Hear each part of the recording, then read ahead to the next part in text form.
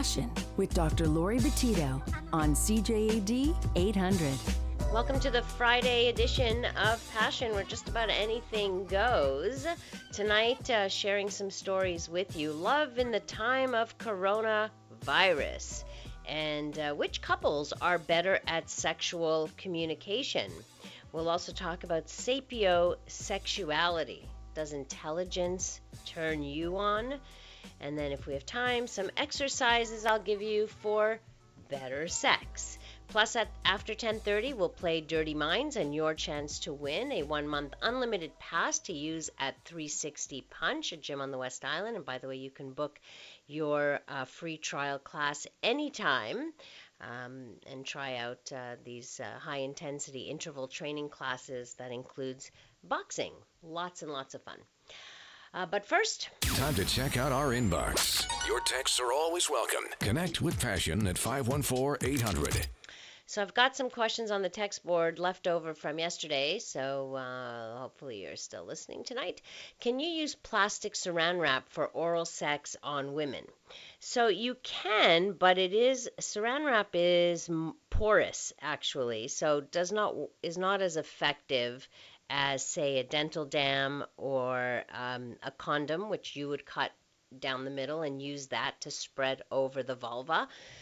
So you should know that it's not completely safe. And our passion poet sent in a poem about safe sex. Someone asked him to write one, so here goes. How well do you know your partner? Is it a chance you are willing to take? You may find out in the future that you made a big mistake. I know condoms are not fun, even less for the guy, but it gives you peace of mind to avoid an STI. You can get one from doing oral, so take precautions there too. So many unknowingly infected, don't let that someone be you. Good one. I also have some questions I want to answer tonight about STI transmission and how to deal with that. Another texter wrote in, can you really be in love with someone abusive? So love is a funny thing because it is usually, we ascribe love to be a feeling when in fact love is really a set of behaviors. Love is action. And it's like asking someone who is abusive to their partner, could they still be really loving their partner if they are abusive to their partner? That is not love. That's something else, but it's not love. And so we mistake the feelings that we have sometimes. And sure, many people feel that they love their partner even though their partner is abusive. But it's a complicated thing, love is, because it is affected by our history, our childhood, how we were loved, how we view love. But sometimes we love in unhealthy ways, and when we're talking about abuse, that is an example of unhealthy love, because even abusive partners will claim they love their partner. But is it love when you're hurting someone else? That's a very, very good question. But people who find themselves in these situations still say that, yes, they have loved their partners or love their partners. So it is a complicated thing, which is why it's so important when you're in a situation like that to seek outside help to help you make sense of your idea of love, which could be completely distorted, actually, and distorted by all kinds of factors, usually childhood factors. So working that through at least helps you not make that same mistake again and helps you identify what real love is all about. All right, here's a question. It's an STI question. About a year ago, I was sleeping with a friend of mine. Before we had sex for the first time, we both went to get tested for STIs. We both came back negative. We also always used condoms, and I mean always. But one day, I noticed something very strange on my genitals. Although I knew what it was, I waited, thinking that it was impossible. I looked up everything and anything else it could be and hoped. When I went to the clinic of infectious disease, alas, my first intuition was right. I had herpes. It turns out my friend was a carrier of herpes. He could have had the virus for years with no symptoms, and when we both went for tests, apparently they don't routinely test for herpes. My biggest problem now is telling future partners that I have herpes. It scares me so much, and I feel that I will be judged harshly for it. My question is, how do I go about telling a partner that I have herpes? Maybe if anybody has had this experience and wants to share, please do. So I certainly don't think you have to immediately tell a partner about your herpes, but if you think that you are going to become sexually active with someone, I do believe we all have a responsibility to let that person know. Not if you've had a past, like a chlamydia or a gonorrhea that's been treated and gone. Herpes stays in the system, so and can be transmitted even with no visible symptoms. So I'm not talking about your history of STIs, but the ones that stay in your system, right? The ones that you can actually pass on. So not telling a partner can lead to the increased risk of infection for your partner and of course spreading it to others, right? So if you don't tell one partner and they don't see any symptoms, they pass it on and so forth. So and if you don't tell, maybe you're going to start having feelings of guilt and fear, right? So that's not good for you. So I think you need to bring the subject up with a new partner before you become sexually intimate. And maybe you can start a conversation like, hey, before we become intimate, we need to talk about some things like contraception, like sexually transmitted infections. And the reason I'm bringing this up is that I have herpes, and you need to know about it, and we need to decide together how best to protect ourselves. So this is, you kind of have to practice this. In time it actually becomes a whole lot easier telling a new partner, and also having all the resources at your disposal. There are so many available for you to learn about herpes, learning about how to manage the disease, how to make sure it impacts minimally on your life, knowing about the medications that are out there, talking to a doctor about it. This is all very important because a solid base about herpes can certainly make it easier for you to tell a partner, and the more we know, the less we fear. And then the more we know, the more we transmit to our partner, and the more we can allay their fears. So this way you'll be able to tell a potential partner the facts, you can dispel any myths, you can correct any misinformation that the person may have about herpes. If they have questions, you'll be able to answer them. So all of that is well and good, but you're probably thinking, like, what about getting the words out of my mouth? How am I going to do that? How am I going to, like, when am I going to do that? In what setting? In bed? No.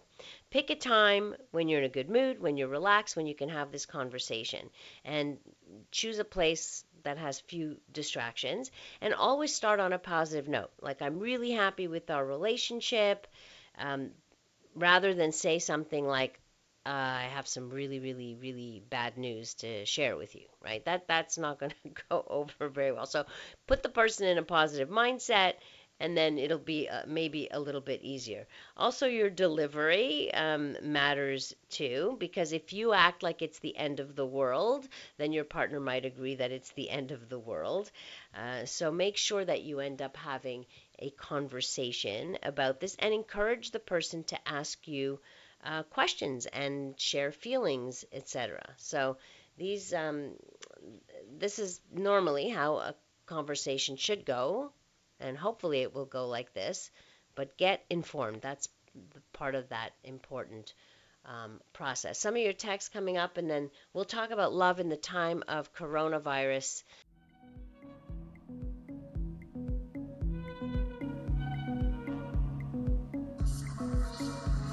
This is Passion on CJAD 800. The Passion community wants to share a few of their own tips.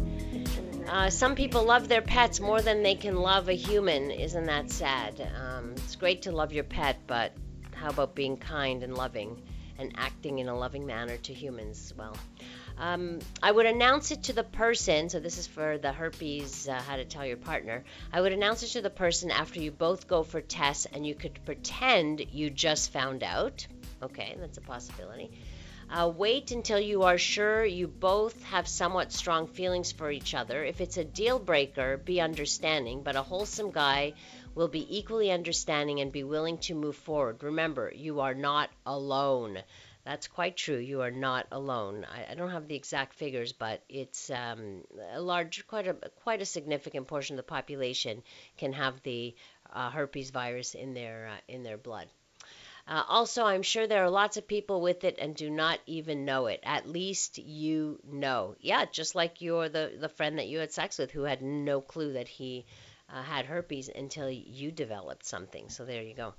And talking about viruses, a lot of people obviously concerned about the coronavirus, and myself included. I'm taking a flight later in the week, and I'm a little concerned, but I've got all my wipes and I've got a plan in place. I'm not going to touch anything.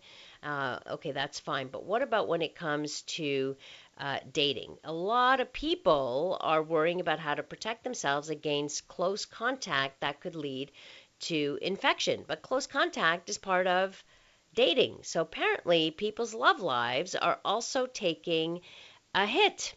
The CDC is urging people not to touch their own faces, not to touch other people, stay 6 feet away from people, or what have you. So, obviously, if you're dating, you kind of want to meet up and see if it works, right? But now people are sometimes quarantining themselves, or this is becoming more common. And so apparently dating is taking, people are getting a little more creative. So in Washington State, where most U.S. deaths have so far occurred, some people are learning new way to practice remote romance. One person says, turning down invitations for drinks and dinner and just staying holed up in my apartment and sexting is about the extent of my love life now. So there's that. A lot of people are working from home, especially people who are living in Seattle. They're avoiding public places as much as possible. So obviously this is, you're not able to go and meet your date, but there are plenty of apps and apparently no shortage of people who still want to at least talk. So there you go. I think there's maybe some cabin fever there, but people are using these apps for, a little sexting here and there and flirtation and such. Text writes, I'm surprised that's not a standard STI test. Should have been discovered that he was a carrier before she got it. Yeah, no, it isn't a standard one. You actually have to get a separate one for that. Dr. Laurie, I know someone who was in her mid-20s when she contracted herpes. She ended up with a new partner who she was honest with. They married, and 20 years later, they have 2 wonderful children and are still doing well. Honesty is important. Listen, I know plenty of people who have herpes, who've married, who that has not been an issue. It's the honesty part. You protect as much as possible. I remember hearing one couple say, well, she has herpes. Well, I'm with her for life. I get it. Okay, no big deal. We're in it together kind of thing. So, again, the attitude certainly matters. I bet you didn't realize that even the coronavirus is entering into the porn world, okay? So a search for coronavirus on Pornhub returns 112 videos. I won't even say the names of them, but some of them have to do with being in the quarantine room and what have you. So, and it's not just Pornhub, on other X-Hamster also, they have videos with this kind of thing. But apparently these videos are going viral. As one maker of the video says, I think people are attracted to COVID-19 themed porn the same way people who are scared of their shadow are attached to horror movies. We are all searching for things that make us come alive. This is by Spicy, the male half of the Spicy and Rice duo. They made a bunch of these videos. COVID-19 is something that brings fear and mystery to pretty much everyone in the world right now. You need to be able to feel something, and what better way to make you feel something than the global crisis we are all in? We thought we would use our porn as an avenue to get some legitimate information out with some comic relief included to get people interested and reduce our chances of being banned. This sparked the idea, knowing every current event ends up as a porn eventually, which is true. People are always interested in that kind of thing. Anything that's out there, you're going to find porn about it. I don't know why. We knew people would be searching for it. So, and they were right. It has gone viral. Texter writes, and you have a better chance of getting an STD than getting the virus. We cannot crawl into a cocoon. This is no way to go through life. Just take required precautions. Listen, I'm with you on that. I'm not canceling travel plans. I'm not going to any cities, of course, that have, like quarantining people or close their what have you, just going to the US. But nonetheless, it's something you have to practice regular flu hygiene, like in the wintertime, always. I always do this anyway when I'm on an airplane. I wipe down everything around me, everything. The seat and the armrests and the tray table and the screen, the TV screen, all of that. And I often get sick, unfortunately, coming home from off a trip, and there's always somebody coughing near me and what have you, and it makes me crazy. But what are you going to do? So you take the best precautions and hope for the best. That's what I'm going to do. A study about older men dating and marrying younger men. So this is becoming more and more common, but what age gap between an older woman and a younger man is still shocking, in your opinion? So apparently most people do not care if a woman is older by 9 years or less. However, about 10% are shocked if a woman is 10 to 12 years older, and almost 40% think it is outrageous if a woman is 13 or more years older than the guy. So what are the pros and cons on dating a younger man for women? A strong connection is real, no matter what age you are, of course. A younger man can recharge your sense of adventure and energy. Intimacy can be great. You may feel more accomplished. You may feel more confident. Some younger men might feel intimidated of your accomplishments and where you're at in life. Maybe a conversation about starting a family might be a little bit complicated. And guess what? A lot of people around you will judge you. So you have to be able to handle that. So, there are a lot of people who are care about climate change, and I think that's a very important topic these days. But there are plenty out there of climate change deniers. OkCupid, which is a dating site, decided to make things a little bit easier for its users by allowing an option to filter out climate change deniers, which I find interesting. I don't know if they have the same thing for like whether you're a Trump supporter or not a Trump supporter. I know that is an issue for some couples. I've seen it in my practice. I've seen couples have rip-roaring fights over it. So, but that doesn't seem, I don't know if they have that as a filter, but climate change is one of those things. The company said there's been a 240% increase in mentions of environmental terms on people's profiles, like climate change, environment, global warming, Greta Thunberg, and recycle. So people actually mention these things in their profile. An overwhelming majority of OkCupid users also care about the climate crisis. 97% of them believe climate change is real, and 82% say they're concerned about it.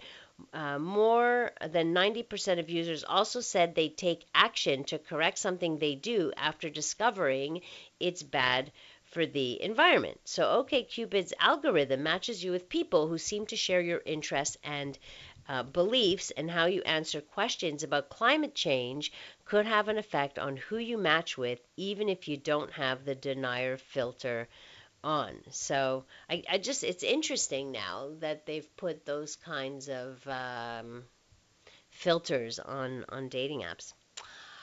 Texter writes, your kids were out all day. What are you going to do? Drop them in an antibio bath? Let's not panic. Yes, let's not panic. It's hard not to panic when that's all you hear on the news, right? Over and over and over again. So it can be quite scary. By the way, coming up, we will talk about sapiosexuality. Have you heard of that? Sapiosexuality. You're going to learn a new term. You're going to share it with your friends at your dinner party this weekend. I'm going to tell you all about that. Are you one of those? Are you a sapiosexual? You might be. You might be. And that's not a bad thing. Just saying. And coming up after 10:30, we'll also play Dirty Minds, which is when I give you 3 dirty-sounding clues, which the answer is not at all dirty. Unfortunately, if your mind tends to go into the gutter more, then it'll be difficult for you to get the answer. But if not, you'll get it. And all you have to do is call in with the right answer, and the first caller through will get a 1-month unlimited pass to use at 360 Punch. And of course, throughout the night, if you have questions, specific questions about sex, you can send those along. If you have comments about any of the stories I'm sharing, you can also text me at 514-800. Coming up, Dirty Minds and Sapiosexuality.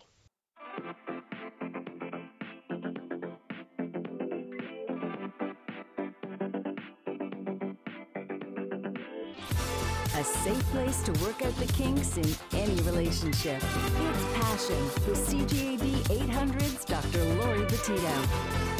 Time to play some Dirty Minds. Here are your 3 clues. The first person who calls in at 514-790-0800, you don't have to come on the air, but the first person to get it right will win a 1-month unlimited pass to 360 Punch. You ready? If I'm loaded, you can bang me harder. You shove your fist inside me before you do it. Mike Tyson has stuck his big one in me. What am I? What am I? 514-790-0800. Not an easy one, but has to do with the prize. I'm just saying. All right. Are you a sapiosexual or a sapiophile? You know what that is? That is someone who thinks that high intelligence is sexually attractive. It's not just that they find it's desirable to have a partner with a high IQ. These people are actually sexually aroused by high levels of intelligence in another person. There hasn't been much work done on this, I have to tell you, many studies, but my colleague Justin Lee Miller has talked about this, so I'm going to share some of the stuff that he shared online. So there's a new study published in the Journal of Intelligence. It offers the first empirical evidence that sapiosexuality does indeed exist. However, the results suggest that it is not really all that common. I'm looking at the guesses on the text board. Gray, you got it. I'm not saying it out loud until we get a winner on that one. And we do have a winner. Okay, Mark, congratulations. If I'm loaded, you can bang me harder. You shove your fist inside me before you do it. Mike Tyson has stuck his big one in me, and I use 2 of them probably every morning at 360 Punch. The boxing glove is what it is. So there you go. I didn't think it was so easy when I read it, but anyway. So Mark, congratulations. Hope to see you at 360 Punch on the West Island. Okay, so sapiosexuality. So they looked at 400 people, and they were given a questionnaire on sapiosexuality. These were the statements that they had to answer, and they had to answer, whether I don't know if it was on on a scale, right? A scale of 1 to 5. So, a physically attractive person with only average intelligence is a turnoff for me. Listening to someone speak very intelligently arouses me sexually. My preference for a mate is someone with average intelligence. A very high level of intelligence alone is enough for me to be attracted to someone sexually. I cannot imagine myself in a sexual relationship with someone who works in a very intellectually demanding job. I would likely feel sexually attracted to someone significantly more intelligent than me.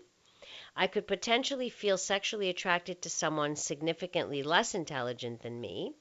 It would excite me sexually to have an intellectually stimulating conversation with a potential partner. A very high level of intelligence in a partner is necessary for me to be attracted to them sexually. Do you fit any of these? So basically, there was, went from 1 to 5, strongly disagree to strongly agree.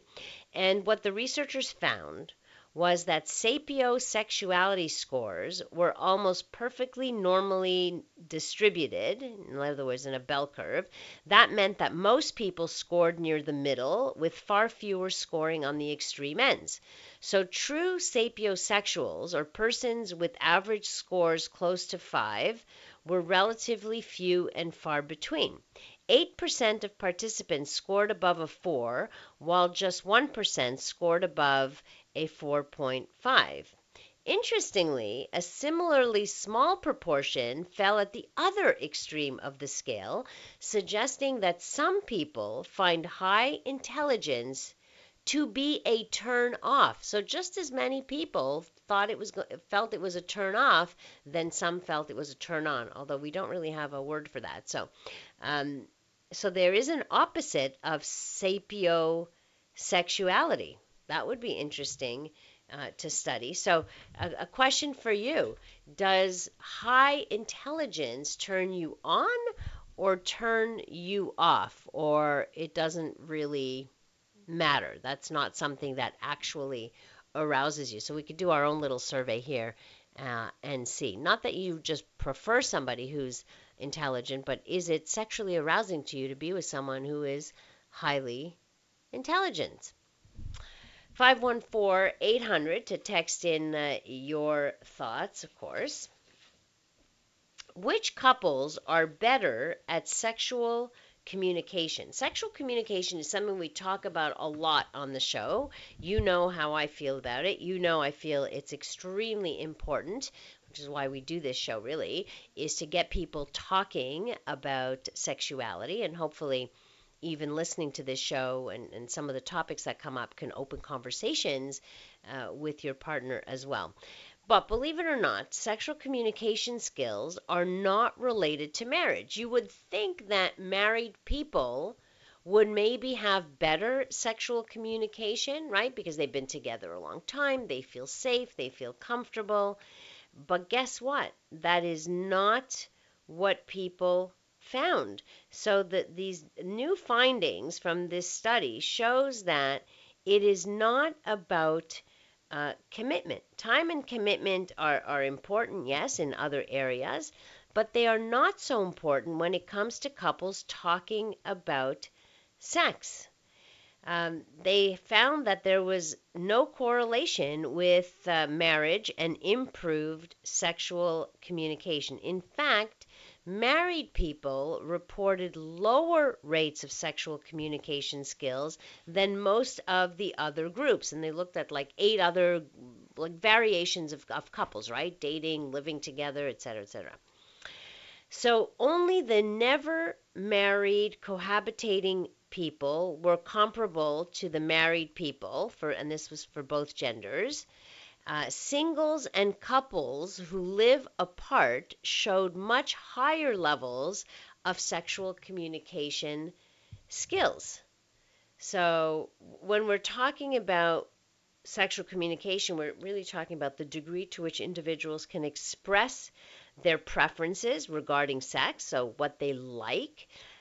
These people with higher sexual communication skills are more likely to express their sexual desires, more likely to initiate their preferred behaviors, and are assertive enough to ask their partners to fulfill their desires. But why is it, the question bears, that married couples are not great at sexual communication? So here's what they speculate. The first possibility is that the average length of marriage is longer. Thus, we see a diminishing marginal effect, as several longitudinal studies show in researching other effects of marriage over time. This means that with time, the will and passion to invest in asking what you want actually declines. Hence, married people report lower levels of sexual communication skills over time. The second possibility is that the correlation between being married and reporting high levels of sexual communication skills works in reverse. People with lower levels of sexual communication skills maybe are more likely to marry. They might want to feel safer and cover for their lower levels in this area, and thus are negatively self-selected into marriage. So those with lower levels of sexual communication get married earlier and stay married for more time, which affects the results.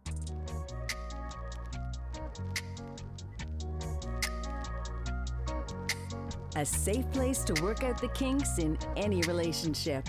It's Passion with CGAD 800's Dr. Laurie Betito. Why married couples have the worst sexual communication when compared to other types of couples, like single, unmarried, not living together. I think this person writes, I think it's because you reach a comfort level sexually. You are aware of likes and dislikes, and in some cases, sex becomes a routine, sadly. Hi, Dr. Laurie. The contrary of sapiosexual, when you are aroused by somebody's intelligence, is redneck sexual. That's cute, very cute. And the answer to Dirty Mind, someone wants to know, was boxing gloves. So got that. Another texter writes, it doesn't turn me on necessarily if someone is intelligent, but it does turn me off if they are stupid. So there's that. Another texter, so is he reciting a Latin dictionary as he makes love to you? I'm not sure that that would necessarily indicate intelligence, but okay. Let's see. This was a headline, caught my attention. Does it catch yours? Porn use is linked to lower sexual satisfaction in men. But caveat here, only if these men are religious. So several studies have found that pornography use is associated with lower levels of sexual satisfaction. So it's a pretty consistent finding. So the conclusion, without looking deeply into it, many have concluded that porn necessarily has negative implications for people's sex lives. But porn per se is actually not the problem here. It is not the porn, which is why you have to be careful when we hear, especially when I hear like the far right or a lot of anti-porn people talking, the way that they look at the research or skew just what they take out of the research to make their statements drives me crazy, because it doesn't look at all the sides and it doesn't put it in the context. So anyway, this is a good study. I really like this. So these researchers have found that the links between porn use and negative sexual and relationship outcomes are dependent on religiosity. We had a question this week, in fact, from a guy who was watching porn and said he was he was religious, and he just felt guilty about it, and he wasn't doing it excessively or in a troublesome manner, but yet what he felt about doing it was related to his religious upbringing. But anyway, side note. So specifically, those who are more religiously devoted tend to report the most negative effects of porn use, suggesting that the real issue here is one of moral incongruence. These folks are participating in an activity that conflicts with their religious values. The study is published in the Journal of Sex Research, and in this study, researchers analyzed data. It's a U.S. sample of over 1,500 adults, and the participants were surveyed about how satisfied they were with their sex lives, how often they visited adult websites, their frequency of attendance at worship services, and the extent to which they take the Bible literally. What they found was that pornography use was unrelated to women's satisfaction. By contrast, it was negatively related to men's. In other words, male porn users were less sexually satisfied than non-users, and this was true for both single men as well as guys in relationships. However, further analysis revealed that for men who attended worship services infrequently and or who did not take the Bible literally, the link between porn use and sexual satisfaction disappeared. The link only existed for the true believers, or those who were very involved in their religious communities and or who were Bible literalists. So what is the conclusion? If porn were inherently bad for our sex lives, we'd expect to see an association between porn use and sexual satisfaction across the board, regardless of people's religious beliefs. That's not what happened. Instead, it seems that the effects of porn are dependent on the moral context in which it is consumed. So those who believe that using porn is immoral are likely to feel guilty or ashamed of their behavior, and thus in turn, and this is probably what explains their lower levels of sexual satisfaction. Interestingly, that it only emerged for men and not women, probably because men are bigger consumers of porn overall, and maybe because they consume it so much less that it doesn't give them that moral incongruence. So very interesting. We need to take into account religiosity and moral concerns when we are looking at pornography use, if we really want to understand the effects of porn on someone. But this study concludes, and I can tell you just from people I see and talk to, that porn use is largely, the effects of porn use, largely a function of the moral context surrounding it. A couple of texts. When people prefer porn and give partner less attention, you have a problem. Oh, yes, I didn't say that porn cannot bring problems in the relationship, but by and large, for the majority of people who watch porn, it does not pose a problem in their life. But yes, that would be a problem, for sure. The world's first video-only dating app launching. It's about to be released. It's called Loko, L-O-K-O. It's the world's first video-only online dating app, and it's the only app that holds matches accountable to meet in real life. The app, unlike other apps, allows you to make your first impression via video. If you both match, then you have 24 hours to schedule your first virtual date, or else you will be unmatched. You get to chat for 15 minutes as an icebreaker before deciding if you want a second date. So apparently it's free to download, and maybe there's some other fees involved there, which there always are. So if you're interested, search it up, look for it. It's called Loko. So many apps coming out now, right? It's like every day I'm hearing about some other app that someone is on. What else can I share with you that won't take too long? Oh, yes, let me go through, I promised you I would do this, some exercises for better sex. So cardio, anything that gets your heart beating faster and breathing harder, boosts what? Your blood flow. So cardio exercise is very important. Swimming. Researchers have found that swimmers in their 60s, men and women, had sex lives similar to people 20 years younger. Why? Swimming builds endurance, boosts blood flow, and improves flexibility and strength. Basically, anything that increases blood flow, builds endurance, improves flexibility and strength will all help you in the bedroom. So, doing work on your core, so your abs, for example, is very good.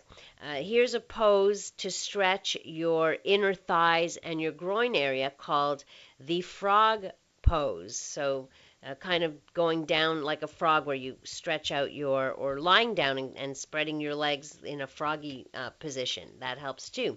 The hinge also. So this is when you lean back, you're sitting on your knees basically, and you lean back at a 45-degree angle for a few seconds before returning upright and repeating. So you're stretching those thigh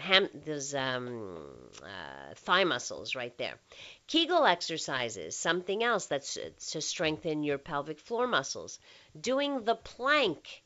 Have you ever done a plank? See how long you can hold a plank. This is amazing for the deepest layer of your ab muscles. This is often in yoga or in Pilates. This is a favorite exercise. It's also the best exercise for developing your core strength and upper arm strength, thighs, and your butt. So all of these, of course, these are great muscles to stabilize you in the bedroom. The cat-cow stretch, another yoga move that's really very good. This pose, which limbers up your spine. Doing exercises like the pelvic thrust, again, something that could also be very useful. So those are some exercises you can now do at home to, well, except for the swimming, that you can help yourself in the bedroom. And that wraps up this Friday edition and this week of Passion. So I want to thank all of you for hanging out with me. I always have a good time talking to you, always. If you want to get in touch with me, you can do that on social media, or better yet, through email at my website, drlaurie.com. Don't forget that our podcasts of all the shows are up there, so if you've missed any, you can always catch up. I want to thank Nicole, our technical producer, Linda DeLisi, our passion researcher as well. Coming up next here on CJD, we bring you the CTV National News. Have a great rest of the evening. And a fabulous weekend, and an International Women's Day on Sunday.